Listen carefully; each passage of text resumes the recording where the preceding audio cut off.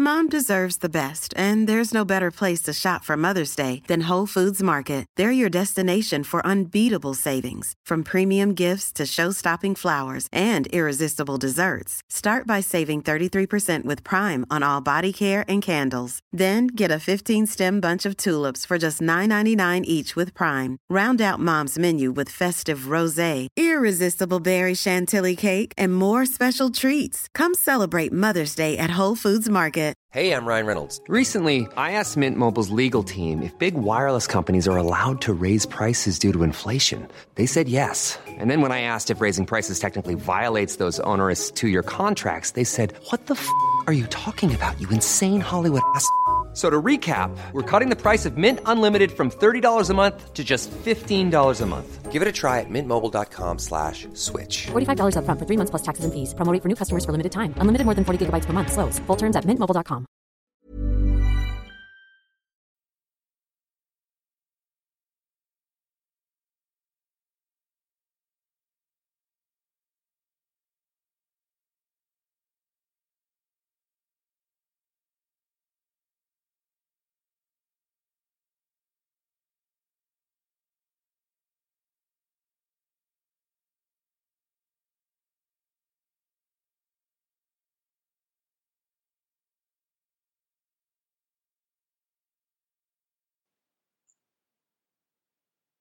Hello and welcome back to the second part of the Red Dead Redemption 2 review. Hopefully you enjoy the rest of the review. Thank you.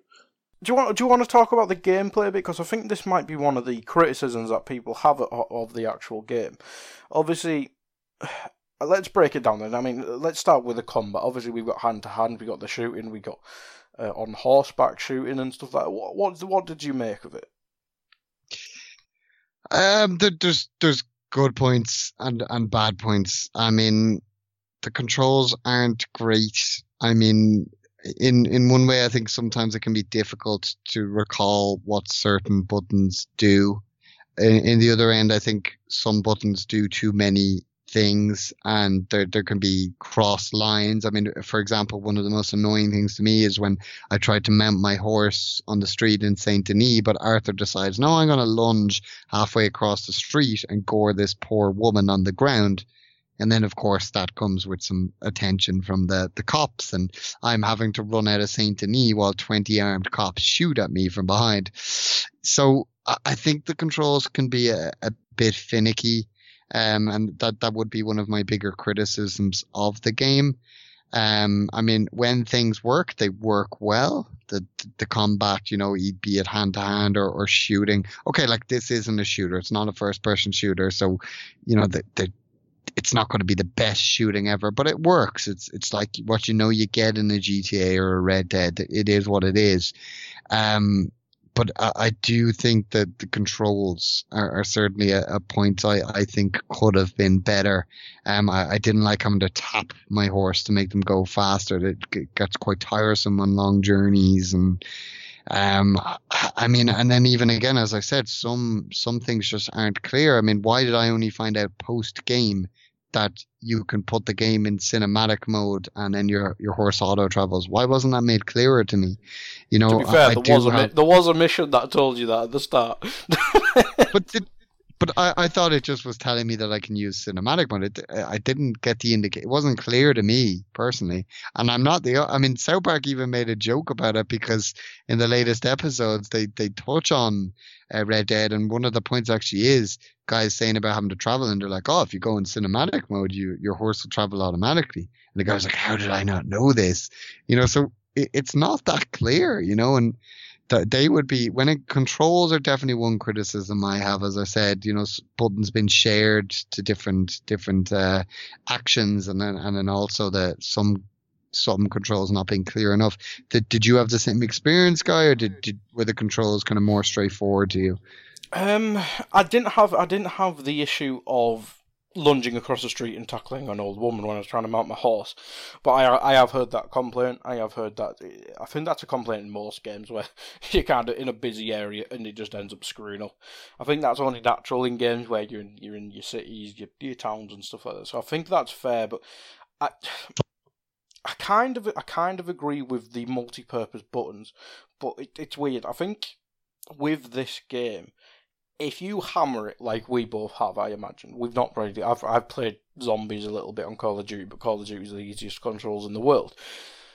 But if you went, say if I went on another RPG, say if I went back and played Assassin's Creed, I would be so bloody lost compared to Red Dead Redemption, because there are so many things that happen. Whereas I imagine most people have exclusively played RDR. And I think that's fine, but if I ever wanted to come back and say if they brought out a DLC, which we might speculate if we have time, I think you'd struggle to get back into a game like this with the buttons. I think it'd take a little while, so I do kind of agree it's overcomplicated, but in a game like this, there's almost too much to do that you just don't have enough buttons on a controller. So maybe the fact that it's not on PC, it might be perfect for the PC if it was ever to go on there. But yeah, I think once you got into the swing of things, it was fine. I knew about that cinematic thing, so you should have asked. So yeah, I think the best thing with games like these, which you know are going to be, you're going to have 3 days game played by the time you've finished the story, never mind done all the exploring and shit, is I think you got to try and watch the IGN things you should have known before you started the game and all that stuff. Obviously, it can come into spoiler territory, but I think that's probably one thing. Once you've got into the rope yourself, I think that's something that, for a game like this, it's probably best to check out. But yeah, I do get the complaint about the controllers. But in terms of... Sorry, you go. Yeah, no, I was going to just say, I mean, if we pretend for the minute that the controls are fine, you know, the actual gameplay, I suppose itself. I mean, what I'm just curious. I just want to, because I don't want to be the one throwing out all the negatives here. I mean, shooting wise, like, what did you think of the shooting mechanics? Putting the controls aside for the moment, what I'm just curious to know. I think this was I think it was a bit basic compared to the rest of the game. I think, obviously, you kind of got to manage your gun for your accuracy and stuff like that. But when I had a fully maintained gun, I hadn't really taken any damage. Sometimes your character just stands there like he's pissed, and you can't hit a fucking barn door. I think the combat is one of the criticisms for me. And as you said, it's not a shooter. I'm not expecting Battlefield or whatever. Levels of perfection. That was probably a bad example, but I'm not expecting like anything perfect. I'm just expecting your third person GTA. But it feels almost worse. I know it probably should be worse than GTA because GTA is in a modern setting, but it feels like the GTA shooting system, which we've had for about 9 years now, and it just kind of felt too samey to that. It just feels like it hasn't took on a next development, and I kind of think that's a disappointment from it.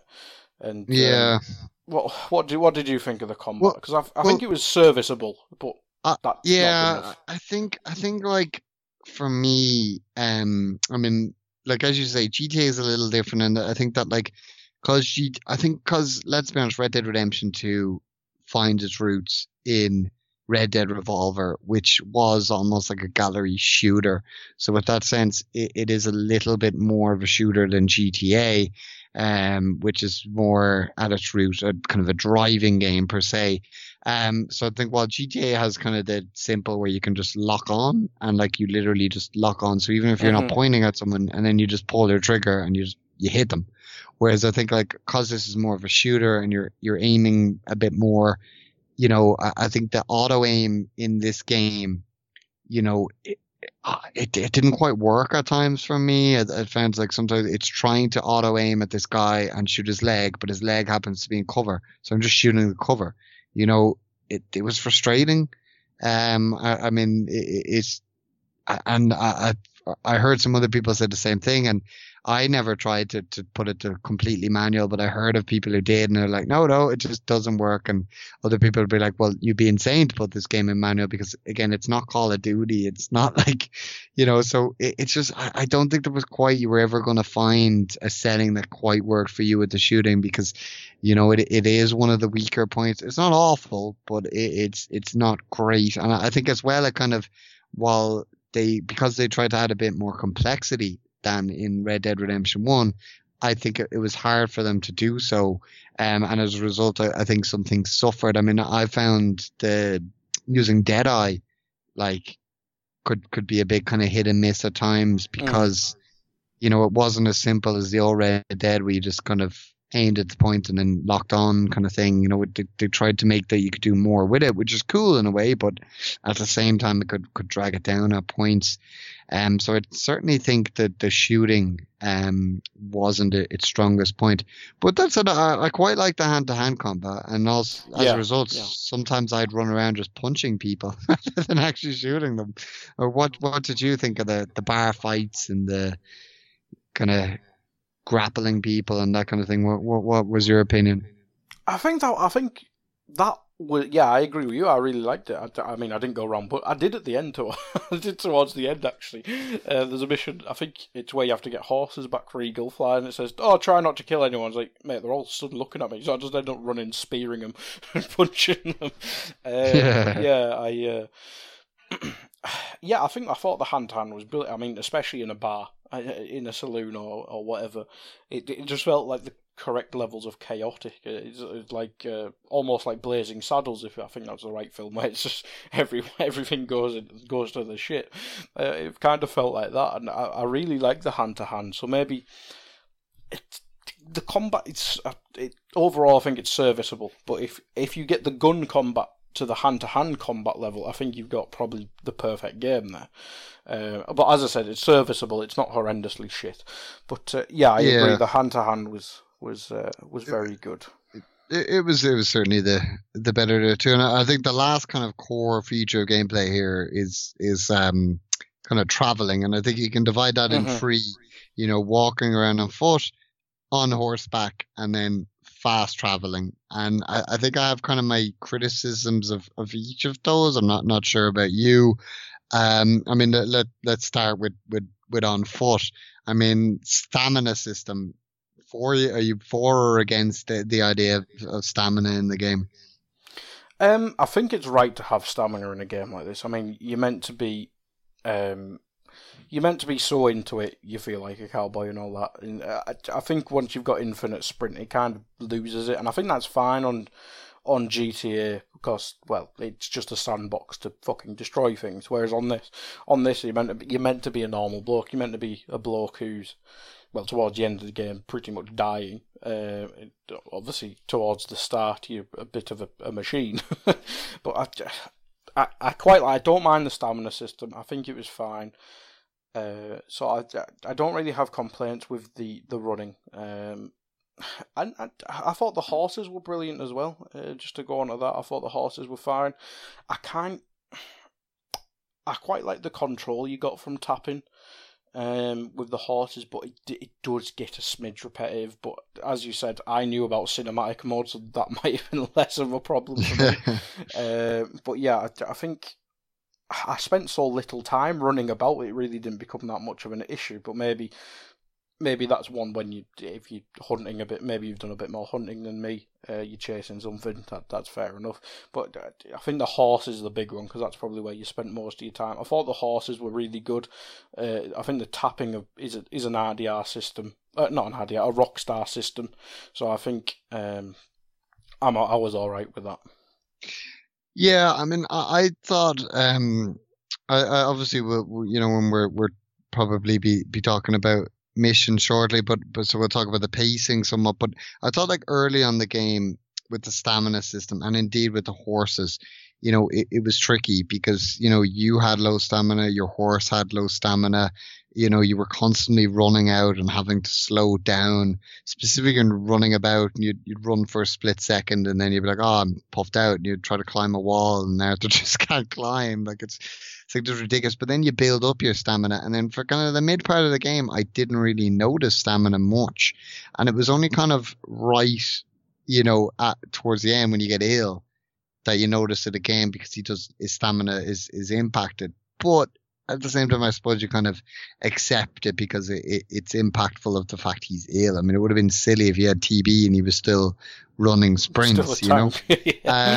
Yeah, so it made sense in that sense. And as you said, this game is about realism. It's not what you're going to quite expect from a GTA. This is a simulator in many senses. So you kind of accept that. So I think it was just kind of at the start, they're a little too extreme on the fact that, you got to build up your stamina. And it can be quite annoying running a few feet and puffing and huffing and puffing, so it did bug me at the start. But overall, I wasn't too bothered by the stamina system.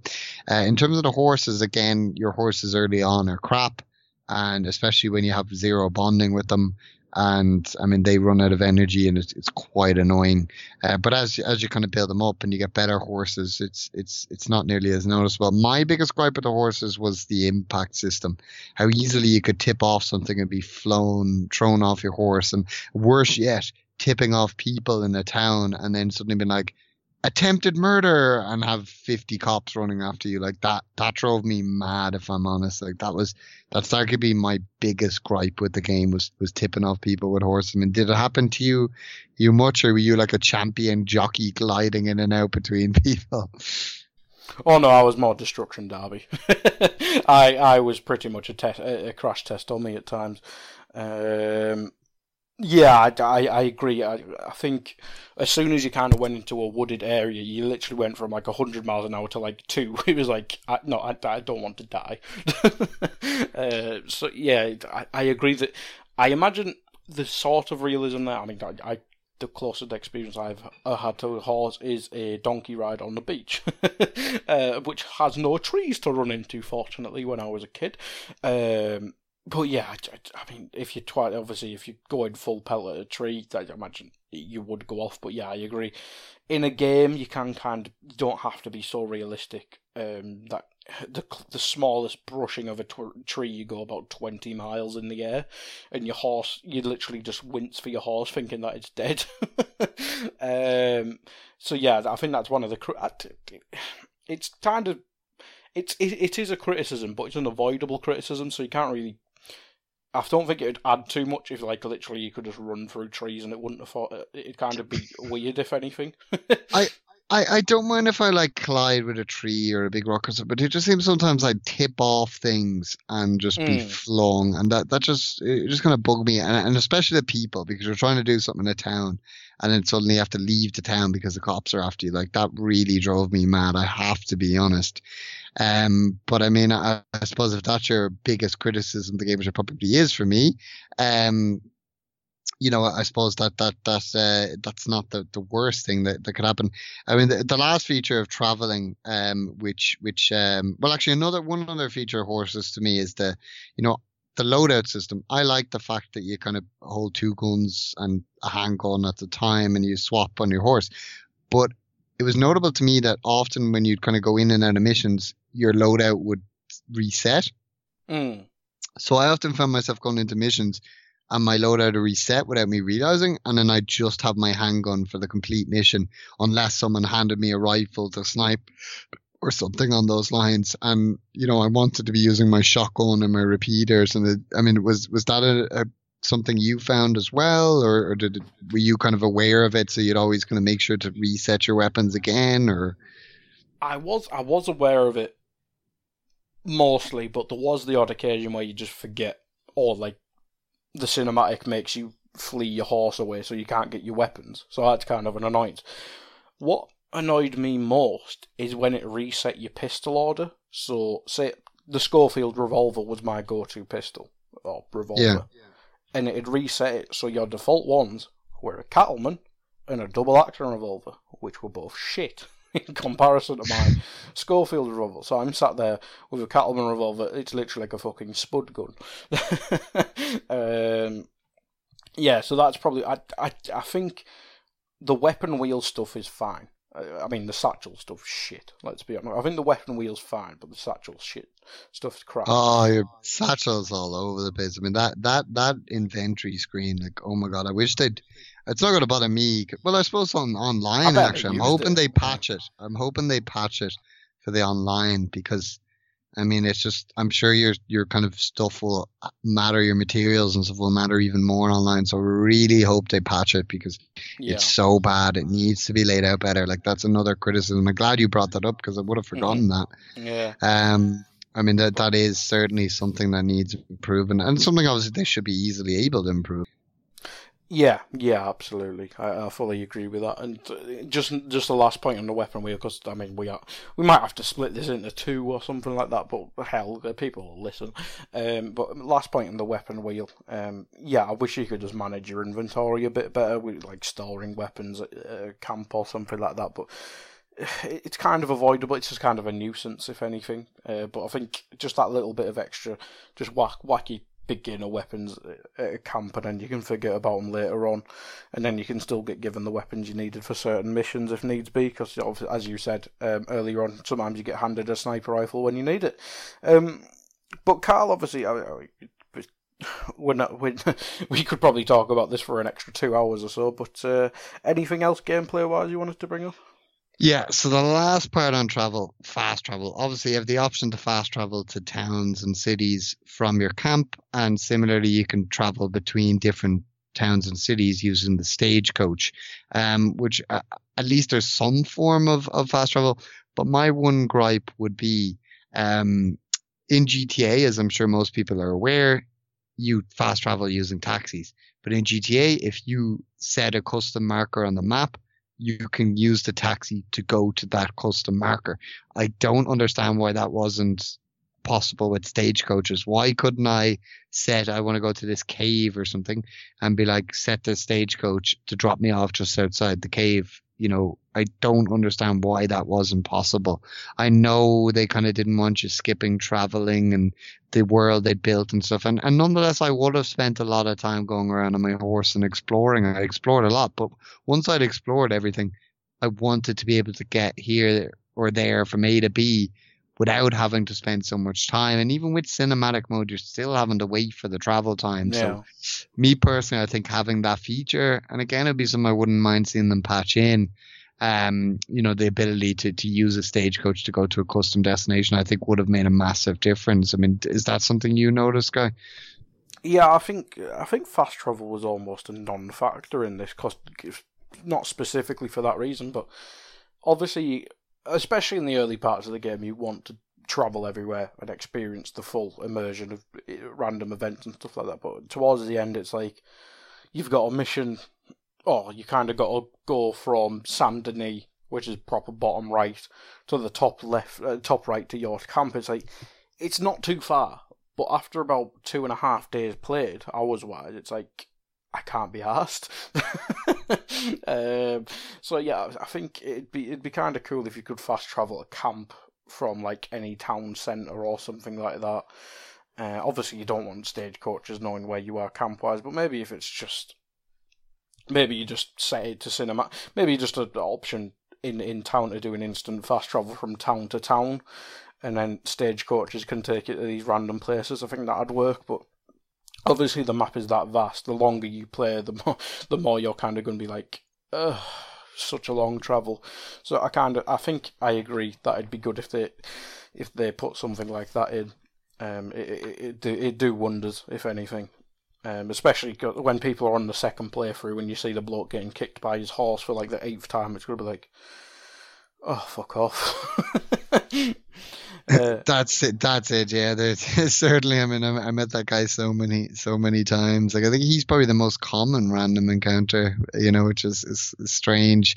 But I mean, speaking of random encounters around the world, and obviously speaking, as I said, this is a world that Rockstar wanted us to see. Obviously, there's two clear factors to that world. One being how that world looks, and two being what you can do in that world. So, I mean, firstly, what did you think of kind of the visual diversity of the world of Red Dead 2? Stunning. Absolutely stunning. Visuals, stunning. I mean, the only bad thing about visuals is I was playing on a big fuck-off Samsung TV in my front room, and then the TV broke. We took it off the wall and put it on like a telly stand thing, or a unit, and one of the plugs in the back broke, so now we have to go through all that shitty process. And then we ended up moving an older TV down, And now I'm a very big TV snob, so it looked shit in comparison. So that's a really bad thing for me there. But no, it looked fantastic, and it just made me wish I had an Xbox One X, if anything. But in terms of the random events, I mean, oh my god. I know we joked there that the horse kicking a bloke was kind of common, but I mean, it's not common as, like, saying, I don't know, I'm going to use one of my favourite games as an example, Batman Arkham City. The same shit happened all the time. You had the same enemies doing the same thing. I mean, even in Spider-Man's probably a good example, a better example. Obviously, all their side missions were very samey. Whereas on this, every random encounter, you're either getting held up, you had to give someone a lift, rescue someone, and getting attacked by random swamp people because you've took down a bloke who's been hanged. There's just so much variety and so much realism. I expect realism or randomness that kind of felt real, and there was very little. Common events that just felt repetitive. I mean, I think I saw that bloke get kicked twice, and that's probably the most common one I saw. I mean, with the amount of hours I put in, obviously I was going to see some repetition or something. I did see that guy get kicked or his horse bolt on him. Well, I think there are two separate guys. I think one of them's a black guy and one of them's a white guy, but they're similar sort of events. I did see both of them 4 or 5 times each. Obviously, I met the crazed preacher, a few times. The blind beggar that gives prophecies. I met both of them quite a few times, and towards the end it kind of gets, at first you're kind of like, oh, these are interesting, and it does get a little kind of tiresome and repetitive, but nonetheless it's more so down to the amount of hours I put in. But I mean, in general, you'd say that the pure diversity of the random encounters, and like obviously for the first few hours when you're encountering all of these people for the first time, it's like, wow, like how do they think of these things? I remember like the first time I camped in like an enemy gang area, and like 2 of their gang members came up to like intimidate me, and as they walked back to their horses, I shot them in the back with my shotgun, as you do. But nonetheless, I was like, that's awesome that they're just coming and like threatening me as I'm sitting at my campsite. Like, I'm like, that is so cool. I mean, I just loved it. And some of the characters you meet, like, they're just random kind of like Mickey in Valentine, and he's just like nuts. And I mean, you have to commend them for that. The diversity of random, and the random encounters are probably which should we say, the smallest part of kind of what you have to experience in this world. And by the way, actually, I know we kind of moved on from visuals, but I have to say, like, every time looking at people, even then looking at Arthur's nostrils on my PS4 Pro, and it's like, whoa, this is realism. But I digress. But yeah, I mean, the random encounters are one thing, but I mean, what did you think of the depth of activity in this world? I mean, like hunting, fishing, gambling games, the side questions, stranger missions. I mean, like, what were your? Let's start with fishing and hunting. I mean, what did you think of those two activities? And have you spent much time fishing or hunting? I've done more hunting than fishing, because fishing's starting to piss me off. So I can't get the fucking legendary fish. I think I've got 1 of the legendary fish. I've done more hunting. I think they're brilliant, but I think in terms of the hunting especially, you should be a bit more vulnerable. Because I fucking battered that big alligator, and he was scary. I could just batter him from a distance. So I think, obviously the mission where you go with Jose and you fight the legendary bear, that's kind of what I wanted. I wanted that vulnerability in each encounter. Obviously you're not going to get that when you're fighting like a fucking coyote or something like that. But when you're fighting the wolf, the bear again, I died. I know there's a panther. It just seemed a bit too easy, so I kind of hope they're going to add in like a realistic mode where literally you get fuck all ammo and animals can like fucking batter you. So I kind of hope that's an added extra to it, but I really like the hunting system in terms of tracking and stuff like that, but I think some of the legendary stuff, it was just kind of a bit too easy to kill the animal. Yeah, I'd agree completely. I think like whereas Red Dead 2, again, it comes down to like trying to put so much in, and I think it suffers a little bit for that point. I think like with the legendary animals in Red Dead 2, it's more about like finding them and tracking them. But then once you find them, it's just like I'm just gonna pump my rifle in this thing as it tries to run away, and it's just quite easy. Whereas I think with Red Dead 1, the legendary animals were almost like boss fights. A lot of Yeah, them, it was that's more what like I a want. Yeah. fight. And I wanted that. I can agree completely with you there. But I mean, you have to say like the amount of animals in this game. I mean, I was trying to get 100% completion, and that requires you to study and skin every animal in the game. And I ultimately gave up because there's too many animals in the game.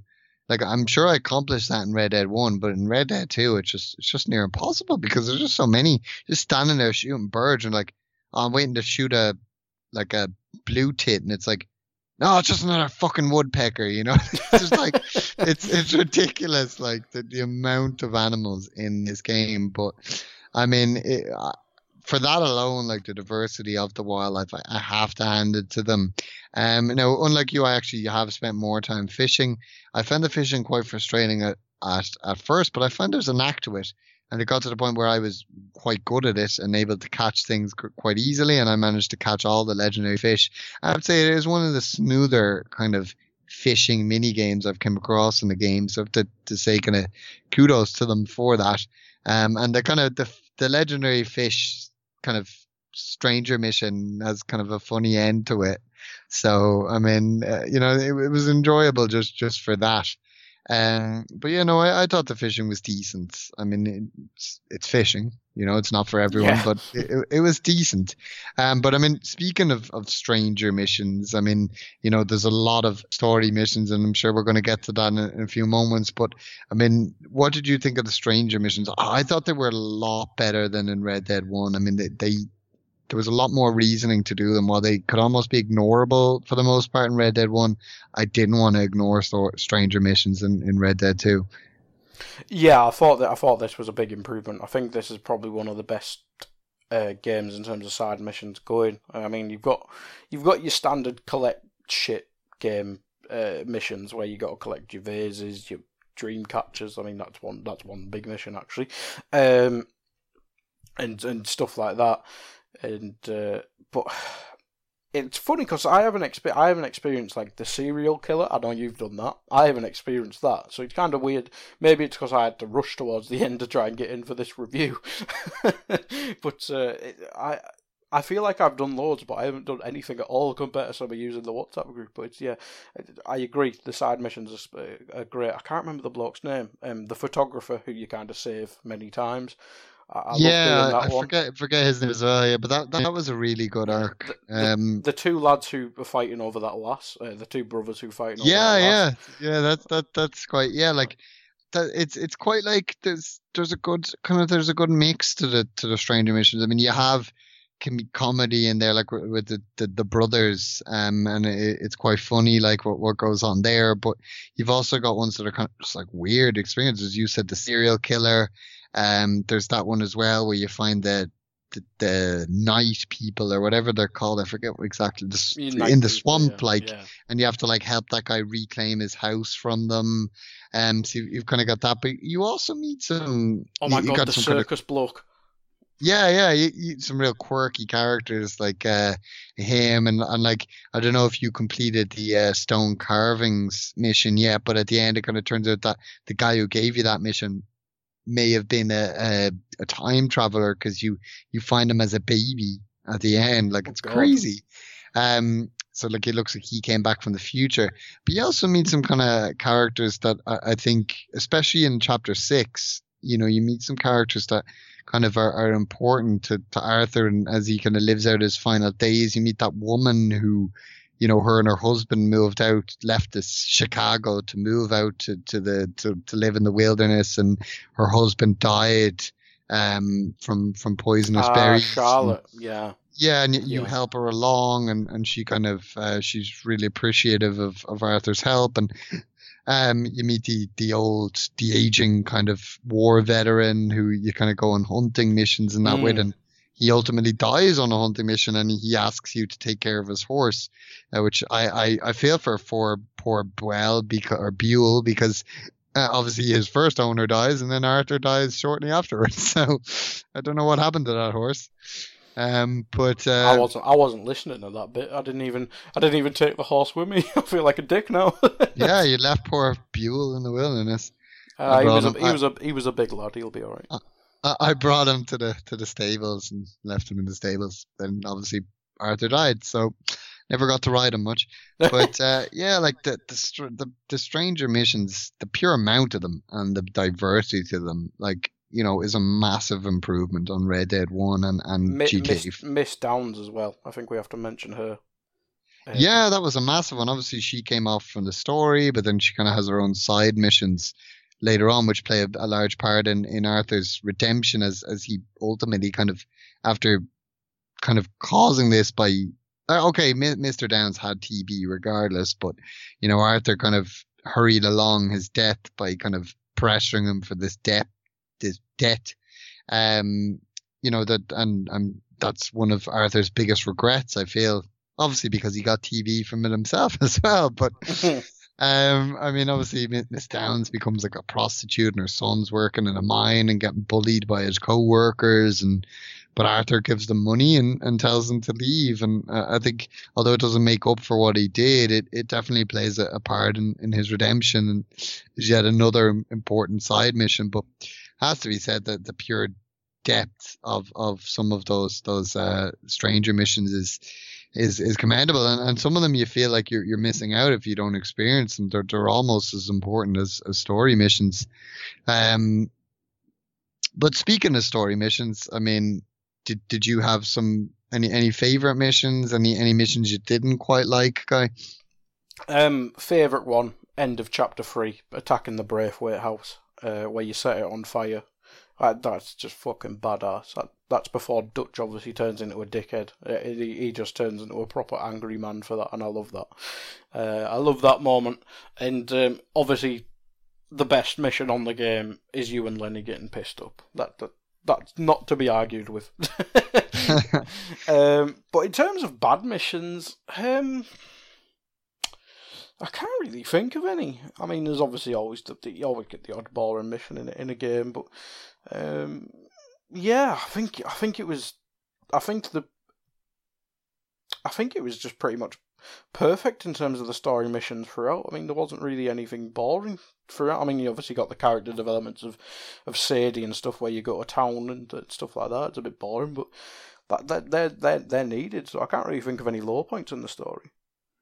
Yeah, no, I definitely I agree wholeheartedly with your two choices there of standout missions. I loved when you kind of attacked the house with the full gang almost and burned it down. That was brilliant. It was quite satisfying as well. And it's a shame we didn't get quite as satisfactory revenge on all or anything. Mind you, you know, you kill most of them. I mean, Bronte was a bit wasted. I think that's probably one I'd say. Yeah. I mean, obviously Dutch kills Bronte.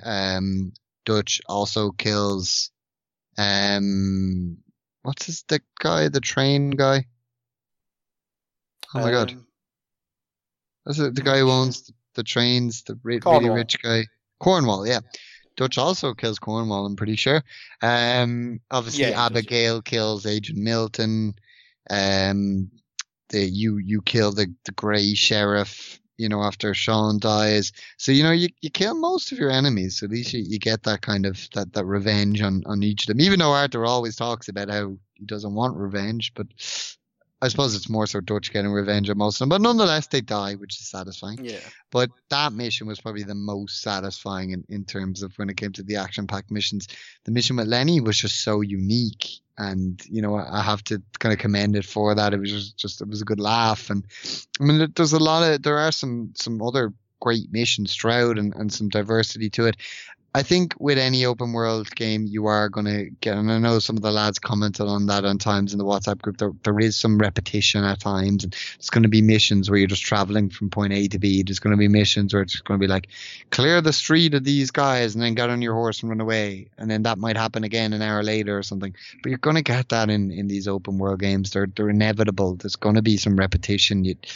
you take it as it comes, and I think that's there. But nonetheless, I think that the missions played their part in kind of bringing forward the story. You know, obviously we've kind of touched on the story kind of as we were discussing the characters, but I mean, overall, Guy, like, you know, were you satisfied with kind of how this story kind of progressed and ultimately how it ended?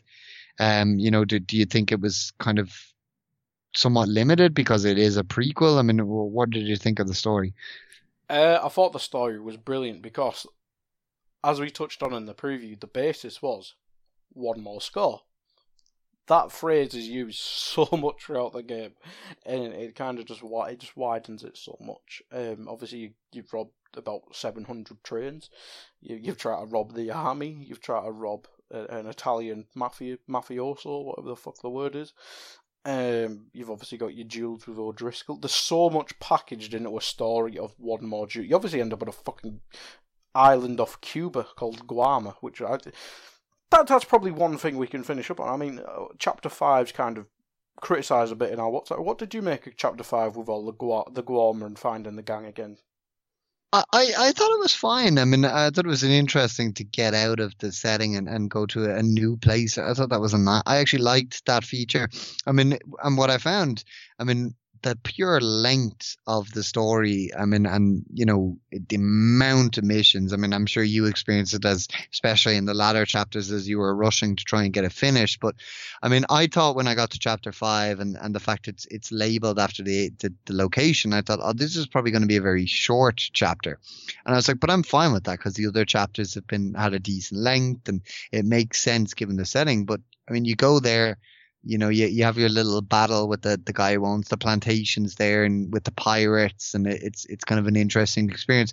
But then you go back and then the chapter lasts like another few hours, and that's when Arthur gets sick. And I mean, it's a chapter where there's a lot of change.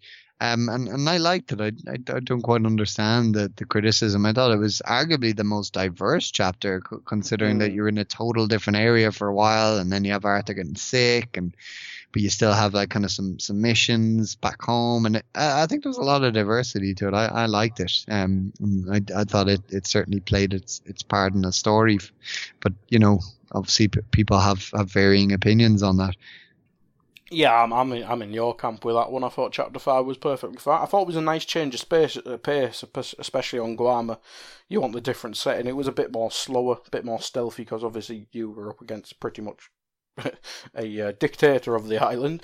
It was kind of a nice change of pace, and obviously it's where I think it's a good development arc for Dutch as well, because obviously he kills that old woman, and he just goes off on one, and that's kind of the start, not the start of it, but he kind of seems a bit darker from that point onwards. So I thought Chapter 5 was fine, but in terms of your favourite missions or moments, obviously you mentioned the Braithwaite and Lenny. Is any other ones that are jumping out for you, or even bad moments in terms of the story? I mean, I think I said I'm much the same as you. I really like the story, and I think it's a story that leans heavily on its characters, and that's why, as we discussed earlier, there's great characters there, and we see the development arc of three in particular in Dutch, John, and Arthur, but certainly the supporting characters play their own parts, and I think. For me, I think something I commend to me is how, as we touched on it earlier, with how it gives you a reason, kind of some justification for when you killed Bill and Javier, and of course Dutch as well in Red Dead 1. It gives you that reason. I like how it leads into Red Dead 1. Obviously, you would have thought that was kind of putting shackles on the story somewhat, in the fact that certain things had to happen because of Red Dead 1. But I liked that. I liked the way we seen John's development, as I discussed earlier, how the epilogue plays that kind of almost directly leads into Red Dead 1, in John kind of getting his ranch and trying to kind of settle into normal family life with Abigail and Jack. And I quite liked how they kind of used that roadmap that was laid ahead of them. I thought they'd done it quite effectively. I mean, there honestly isn't much I would have changed about the story, except oddly, maybe I wouldn't have wanted more missions, but I would have liked maybe a little more insight into certain characters. Again, this isn't a criticism, but it's just because they did it so well with what they did do. I would have liked maybe a little bit more with like some characters maybe we didn't get much on, as we said, maybe Karen, maybe Mary Beth, maybe a little bit more on Tilly, maybe a little bit more on Mr. Pearson, characters we didn't quite get enough of an insight in, as much of an insight into as possibly we could have. So I might have liked a little bit more of that, but again, that's clutching at straws because there was so much with these characters and a lot of these side characters played a large part. I mean, it might have been something to say that I would have liked Arthur to get a happy ending, but I think he did in his own strange way. I think Arthur died happy, as long as you were White Hat. I know that. What did you think of that, actually? And I'm sure you've heard, obviously, if you were bad, Micah shoots you when you're Arthur. But if you're a White Hat, obviously, as we were, if you're an honourable, then Micah walks off in a huff and Arthur kind of dies while watching the sunset on the cliff. I mean, what did you think of that little difference that they kind of set up in regards to the honour system? I didn't know that about being Dark Hat, that Micah killed you. That's kind of weird, that, because I imagine if you're obviously the story would probably play out similarly, but if you're a Dark Hat, I imagine you'd kind of warm to Micah, if anything, so maybe it's the ultimate betrayal of someone you thought was similar to you. That's possibly how they'd play it out a bit. But I think if we focus on the last mission, I thought it was done perfect. Obviously, you rob the army for the final big score, and then you got to rescue Abigail, and then you take on Dutch, and obviously the Pinkertons catch up on you. I thought it was done perfectly. You had that.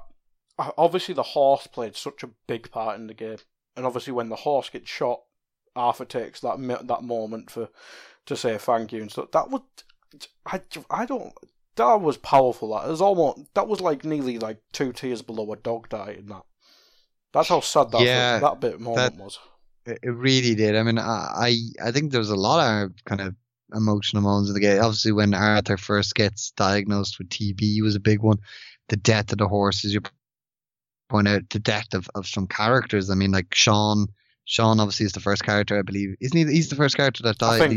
Die on screen, yeah, because some of your other gang members died off screen, but you never met them. So, but Sean and obviously with him being Irish, I had a certain soft spot for him, and he dies, and I it's like just like, Sean. holy shit, like it kind of.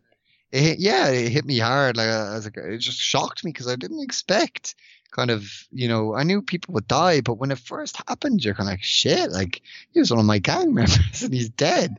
Lenny was the one for me. I can tell you. It felt like such a shit moment. Like all he did was run towards a rooftop and then just got shot. I was like, is he really that insignificant? You can't have a big moment, you fucking bastard. But I think that's kind of a good way of putting the story, that the gang is now insignificant in the wider world, isn't it? So maybe they don't deserve a big death apart from your Arthurs and your Micahs and Dutch obviously in a later game, or previous game. But yeah, maybe that's a good way of billing that the members are so insignificant in the world they didn't deserve a big send-off death.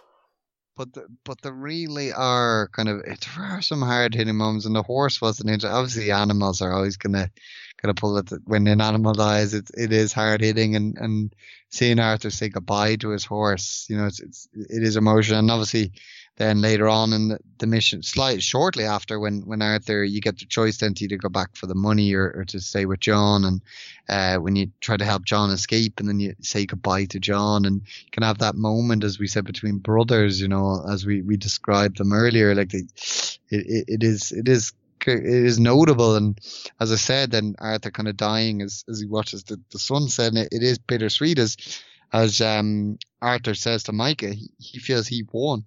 And I think that's Arthur saying that, like,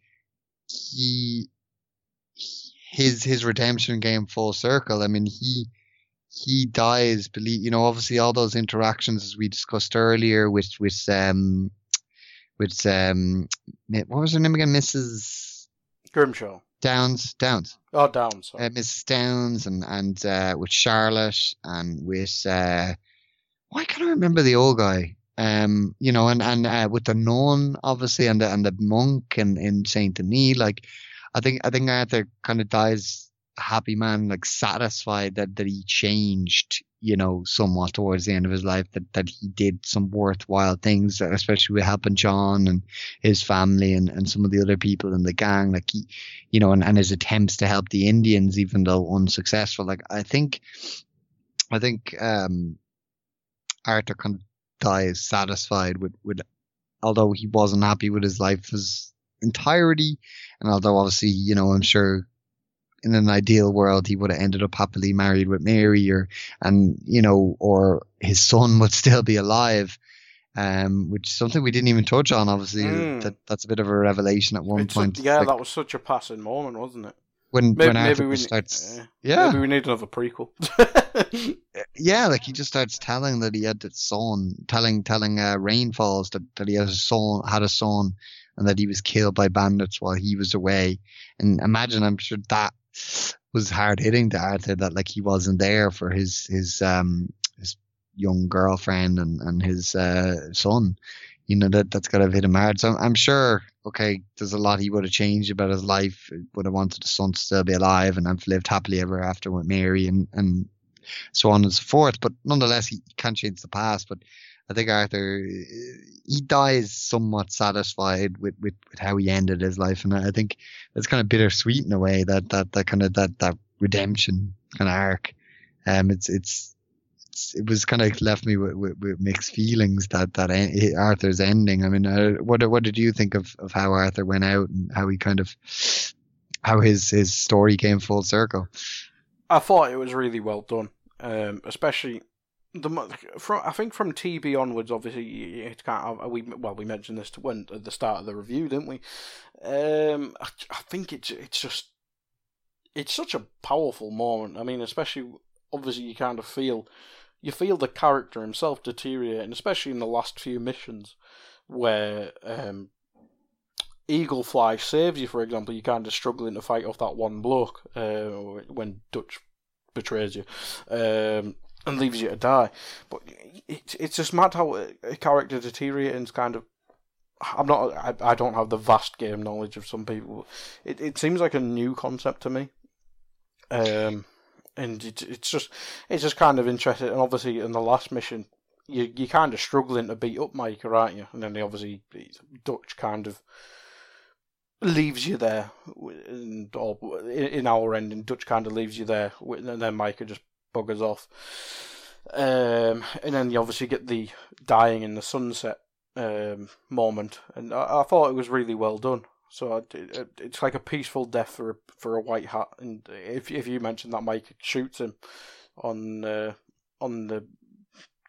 black hat, that's quite interesting. Yeah, a brutal end to a brutal playthrough, I'd imagine. But yeah, I got a peaceful ending all the way. Yeah, no, I'd like to think that's kind of the canon ending for Arthur, and I think it's interesting you said. I do, I've played a lot of games. I don't really remember like kind of a deteriorating character. It does seem quite unique and new, and I like how, as you said, he does struggle as thing goes on, and I suppose that's frustrating for someone as strong as Arthur when he, Eagleflies has to sacrifice himself basically to save him towards the end. And obviously Arthur didn't want that, because Arthur knew he was dying and he'd rather himself die than Eagleflies die, and I think that kind of frustrates him. But I mean, I think that obviously hits him, and obviously when Milton kind of gets the upper hand on him and Abigail has to shoot Milton in the back of the head, I mean that's kind of a key thing as well there. We see Arthur like he's not the man what he was, but nonetheless I think what's important is he gives everything he has left to help people in need and to help his friends. And I mean, I think that's why he ultimately dies so satisfied, because despite him not having much left in the tank, he puts up a good fight against Micah, and he as he even mocks Micah and says, you can't even kill a dying man, and he gives everything to what he feels he has to do. And I think that's why which is why it kind of doesn't sit, obviously opinions are opinions and everyone's got one and everyone's entitled to one, but it kind of annoyed me when, I've heard like Greg Miller and stuff talk and be like, oh, I didn't like Arthur Morgan I'm like, but you didn't experience his full arc. You know what I mean? You didn't. And I think that's so important because, look, the clues in the title, redemption, you know, and I think especially if you go the white hat route, Arthur Morgan definitely earns a redemption. You know, he redeems himself. I think that's to me is the key thing. And it's a shame for me, anyone who missed out on experiencing his full arc. It's definitely a game you appreciate at the end rather than the beginning. Certainly. I mean, if you compare, like, that's what arcs are all about. That's what character development is. And I think there's a lot of development for Arthur in the, God, you know, when it's all said and done, 80 hours possibly that you play that game for. So, you know, I just think I'm not sure those people kind of are in the position to give a complete opinion of the character, the story, or indeed the game itself, because so much change happens. But that's just obviously, again, as I said, everyone's entitled to their opinion, and you got to respect people's opinions at the end of the day if you want them to respect yours. But I mean, speaking of opinions, Guy, I mean, that's been a long one. I mean, we've gameplay, story, visuals, characters. We've touched on it all. But I mean, as a whole package, you know, how was Red Dead Redemption 2 for you? I'm gonna answer this with a question for you. What would you rather? What won this fight? Red Dead 1 or Red Dead 2? I'm gonna spring that on you. Red Dead 2. Oh, I agree. I think it's just got more to it. That's it exactly. There's more. I think there's a better character. I prefer Arthur to John, and I liked John all along, and I like John even more after playing this game. But I think Arthur's a better character. Yeah, I think fully agree. There's more villains. There's better villains. I mean, the villains in Red Dead 1 didn't have much development. That the agent you barely spoke to, Dutch, you didn't see till the end. I mean, there's just Red Dead 1 was a great game, but Red Dead 2 is an even better game, to put it simply. There's more and better things. And I think it's very few the features I preferred in Red Dead 1. I think maybe the legendary animals might be the sole feature I preferred in Red Dead 1. So I'm gonna actually answer your question now. So I'm gonna rate this game. I'm gonna give it a 9.5. I think that's the largest score you've given to a game so far. It is. Spidey got an 8. God of War got a 9. Yeah. Well, I mean, interestingly, like, I gave the reverse at the time to God of War and Spider-Man, but I've since said in our WhatsApp group and to you that I would reverse those scores now, because I think at the time I was coming straight out of both of those games into reviewing them. You know, I literally, you were waiting on me to finish Spider-Man for us to review it. So it's been the reverse here. And I think having had an actual chance to kind of this time to kind of actually think about the game, you know, and I've had a week away from it since finishing it. I think, you know, as I said, now I'd say God of War a 9 and Spider-Man an 8, because God of War is critically a better game. I flipped it round for you. I flipped it round for you on my phone. Exactly. But I this time, because I had that week away, I think I've had a better chance to kind of formulate my complete opinion on this game, and I think I can't give it quite the score you have, and I think when I give the score, it'll probably give a dead giveaway as to what my game of the year is probably going to end up being, which will make for an interesting debate when we come to that part. I'm writing down 8. I am going to give Red Dead Redemption 2 an 8.5. Ooh. A lot can happen in 3 years, like a chatbot may be your new best friend. But what won't change? Needing health insurance. United Healthcare Tri-Term Medical Plans, underwritten by Golden Rule Insurance Company, offer flexible, budget-friendly coverage that lasts nearly 3 years in some states. Learn more at UH1.com. Hiring for your small business? If you're not looking for professionals on LinkedIn, you're looking in the wrong place. That's like looking for your car keys in a fish tank.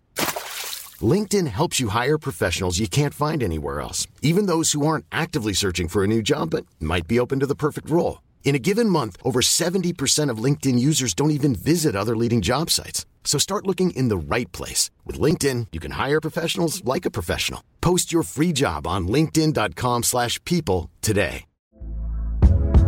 Hey there, it's Michelle Norris. I'm host of a podcast called Your Mama's Kitchen. When I travel, I'm usually looking for a way to find a taste of home when I'm not at home. And one of the things I love to do when I am at home is entertain. And Airbnb allows me to do that. When I was in California recently, I rented a house that had a great kitchen. And when we were sitting around the table, we were all thinking, we're in someone else's house. Someone could be in all of our homes as well.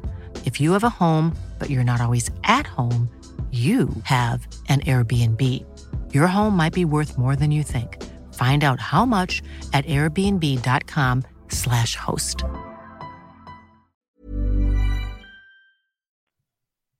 And I'm quite happy with that score. I'm happy to defend that score. And obviously, well, you've obviously just spent the whole. It's been 2 hours now. I'm going to have to split this into two. But what do you think they could have done to? Because obviously I'm more favourable. I think I may be more forgiving with stuff like that, and obviously cinematic mode. But what do you think would have bumped it up to above God of War? Then do you think it's just the combat, or is there something else that you thought was missing? See, well, I think there's a very big difference between critically reviewing a game and personally reviewing a game. Mm-hmm. Certainly, as people can tell, obviously with God of War we only really afforded a kind of a mini review because the game was a few months old when we kind of both played through it. But nonetheless, people can probably tell I'm more passionate about Red Dead 2 than I am God of War, and that is the case. In terms of favourite games, Red Dead 2 definitely ranks well above God of War. But looking at God of War critically, there's very little I'd critique about God of War. It's a strong story, strong characters, strong visuals, strong gameplay. The camera angle can be a little annoying, but that's probably it. Although I personally prefer Red Dead, I have to say critically reviewing, I just feel I have to be you have to be critical on the bad points on Red Dead, and I do think it suffers somewhat when it comes to striking the balance between simulator and video game. And I think they maybe could have been a little less kind of towards the simulator side, as we touched on earlier. The impact on horses, the hit detection is a little oversensitive, and suddenly being wanted for attempted murder for love tapping someone with your horse is just a bit too much to me. It kind of bugged me. It kind of broke. Sometimes it'd break the immersion, to be honest, when I'm suddenly tapping off a woman and trying to do something in this town and I'm having to sprint away. Like it really drove me mad at times. And as we said, the auto aim isn't the best. As I said, and for me, that was a complete oversight. The constant resetting of my loadout and making it that I went into so many missions armed with the Cattleman revolver and nothing else. That kind of was disappointing for me. I would have liked to be able to experience more of the missions with the weapons I enjoyed using. So with all those factors kind of combined, I just have to be honest, there's more criticisms I have about this game than I would about God of War, which is why it gets that. God of War gets that 0.5 more, even though I personally preferred Red Dead 2. It's more of a me game than God of War was. No, that's fair. I mean, just to justify the extra 0.5 for me, in terms of God of War, I think God of War's fantastic. It's one of the best games of this gen, and it will be remembered as that. But I think there's just so much more to do on Red Dead Redemption 2 than there is God of War that I can put. I know we're not journalists or anything like that, so we probably a bit more balanced than journalists, but they've been giving out 10s, possibly less forgiving than us, because they love giving out a 10 for brilliant games. But I think for me, the fact that there's so much to do in RDR, and there's no other game like that. I mean, you've obviously got The Witcher, which is a giant open world, but there's nothing of this level of interactivity that I've ever played. and I can forgive certain, like, the lack of customizing your weapon wheel. I can forgive that. That's fine. I mean, if you want to put this game up to a 10 for me and make it the most perfect game ever, that's the stuff you want. That's why I haven't given it a 10. But yeah, I mean, for the points that they can improve, I think the combat's the big one. And I can forgive the travel stuff. I quite like cinematic mode, and maybe if they add a toggle option in terms of instead of tapping, that might help relieve some of that pressure. But yeah, there is points to improve upon. But I think there's just RDR2, so it's just there's nothing else like it. And you could probably say the same about God of War, but I think RDR's just got an extra level to things to do. That's probably why I'd give it a 0.5 more. No, I certainly kind of I can understand your point of view there. Like it certainly it is. You can't really argue with that point, that it is in terms of the depth of what you can do in the game. It's probably top of the game in that sense.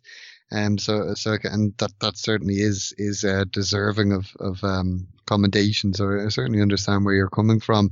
I mean, I should probably position my score in that like, I don't think any game is perfect, so I'd never rate a game a 10.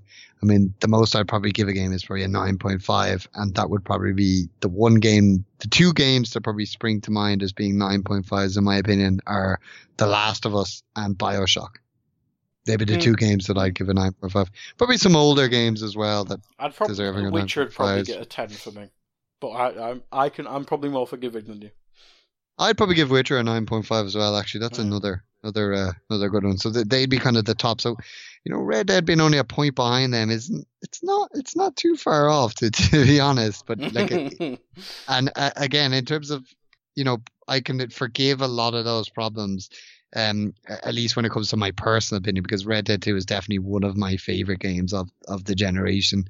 So it's probably top three with Witcher and Spider-Man, quite possibly. So, I mean, it's above God of War, as I said, for favorites, but critically, I just need to score that God of War that little bit higher. Yeah. No, I think that's fully understandable. But before we finish up, as we do with every podcast, I mean, we're living in a post-RDR2 world. Well, no, I've still got to finish the epilogue technically, but I know the ending. What are you planning to play, or what have you been playing post-RDR? I've been like, as I said, RDR, like when I finished the epilogue, I was like, right, I'm going to 100% it. And I started doing like all the collectibles, and I was like, I'll do the hunting. And I just kind of burned out, and I was like, there's too much to do. And I kind of just remembered GTA games. I never really tended to do everything. I just kind of do all the missions and then go off. And I was like, so I'm happy. I don't need to 100% this game. So I was like, I need to play something new. And I was like, what will I play? And I was like, I knew we're doing Game of the Year in probably the next few weeks. And I was like, gotta play. What else can I play from the Game of the Year nominees? And my brother happened to have Assassin's Creed Odyssey, and I was like, give that a go. And I have to say, I'm really enjoying Assassin's Creed Odyssey. I mean, I love history. Greek history is arguably my favorite period of history, my favorite kind of thing to study in history, and getting to play it in a video game, which isn't something we've gotten much chance to do, is just brilliant. I mean, as you've made some comparisons, Assassin's Creed is very different to God of War. I mean, it's if God of War is a simulator, Assassin's Creed is definitely a video game. I mean, the fact I can sprint and jump off mountains on my horse, and all that results in is my horse kind of grumbling and like kind of falling sideways and then springing back up and running on again.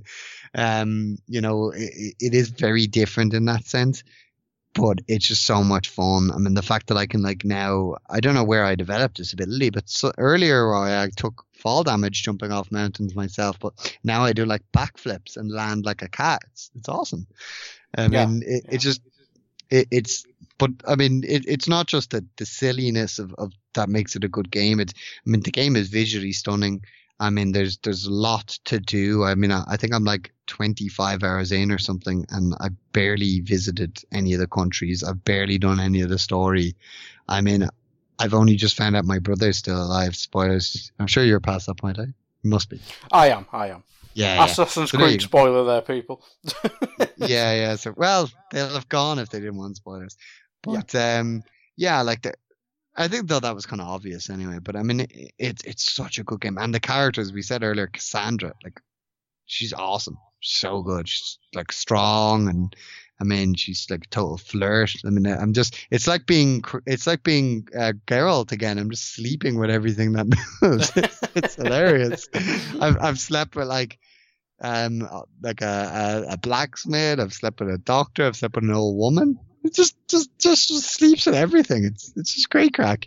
I'm really enjoying God of War Odyssey to the point where I'm a little hooked on it. And then the other game I kind of just started today, again with Game of the Year in mind, is Monster Hunter. I've played the first couple of hours of Monster Hunter.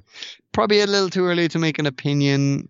It kind of bugs me a little bit. I have to say, like the way you kind of trying to aim at monsters, you know, the way you have to use both analog sticks. It's not just simply enough to face them. You have to use the right analog stick to actually make sure you're properly aiming at them.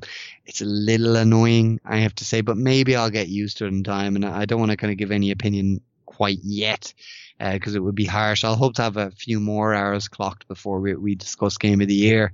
But yeah, so I've managed to kind of get into a couple of new things. Have you played anything other than Red Dead, or have you been simply racing to get Red Dead finished? I've had a few games of Call of Duty Zombies. The Gladiator one's quite good, quite fun. Back to basics, I think, with that one. So that's quite fun. I've not been playing them, but in the Black Friday sale on Xbox, I bought NBA 2K19 and F1 2018. So I'll be playing them in the coming weeks or so. So probably on the next pod I will mention them. But in other news, how much did they actually cost? What kind of deals about did you get on? £30 each, I think.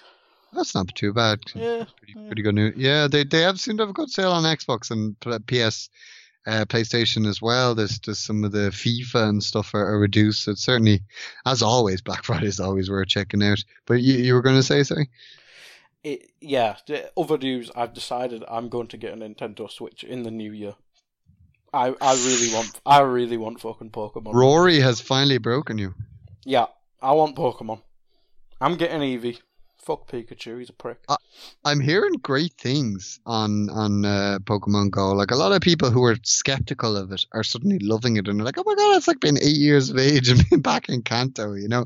So I'd say I'm a little jealous. I mean, and especially with Smash Bros coming out soon as well. Like, yeah. I mean, the Switch. And I don't get me wrong, I've always been for the Switch. I mean, earlier we were talking about Octopath Traveler. That's another Switch exclusive I'd really like to get on. And I mean, it's a brilliant little console. And to be honest, the only thing holding me back is the fact that as we touched on earlier, there is the talk of a new iteration in and around the summer that might be more powerful. And I'm a little kind of skeptical if suddenly you buy a Switch and 6 months later there's a new, better Switch. I don't know. Yeah, that's putting me off. But it is. I don't think I can wait 6 months for Pokemon. I do think that what I will say is I don't think they'll make the mistake of the new Nintendo 3DS thing again, where they had like a handful of titles that were exclusive to it and a couple that weren't exclusive but ran like garbage on the old one. I think they'll kind of, because look, like, it's not like now we get games that run like garbage on the Xbox One and only work well on Xbox One X, you know? So I think Nintendo can manage it better, like Microsoft and Sony have. I think they can learn from that. So I'm not too worried. I don't think if you were to go and get a Switch now that you're going to suffer for it. Don't get me wrong. I just mean me personally. I'm like, do I want to wait for the better one? You know, I'm just not sure. But the Switch is definitely the place to be. So I know where you're coming from there. Actually, just before we finish off, speaking of Pokemon, what did you think of the Detective Pikachu trailer? It looks like the film I never know I wanted, but I really want now. That's a great way of describing it. I'm right there with you. You know, when I heard about it and when I heard Ryan Reynolds, even though I like Ryan Reynolds, was Pikachu, I was kind of like, yeah. But after seeing the trailer, I was like, shit, that is a good damn trailer. I don't care if it is shit, I'll still watch it. Probably, yeah. We were obviously going to see it anyway. I mean, it's a Pokemon movie. I mean, we used to clamour for the animated Pokemon movies back in the day. So, don't my feelings. Hit me in my feelings. Oh dear. But yeah, I mean, this has been a 2.5 hour pod nearly, so I think we'll finish up there, Carl. But we'll be back. No arguments from me. Yeah, we'll be back next. I don't know what we'll cover next time. Something, maybe a Creed or something. But yeah, that's been One Up. I hope you've enjoyed this two-parter. So thank you for listening, and goodbye.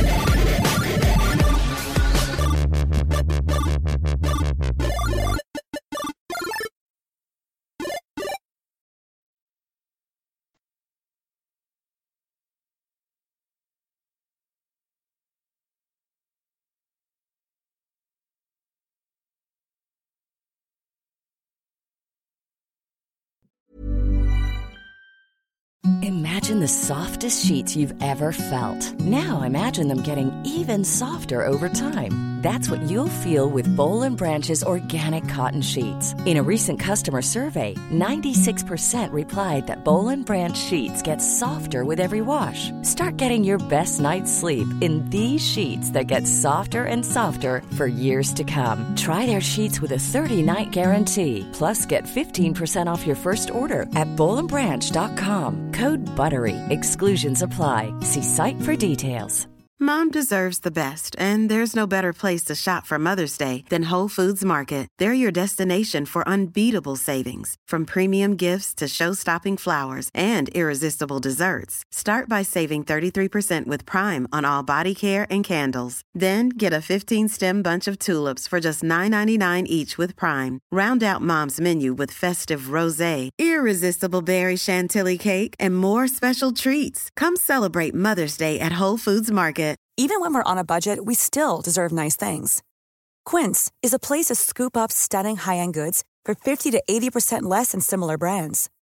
They have buttery soft cashmere sweaters starting at $50, luxurious Italian leather bags, and so much more. Plus, Quince only works with factories that use safe, ethical, and responsible manufacturing. Get the high-end goods you'll love without the high price tag with Quince. Go to quince.com/style for free shipping and 365-day returns.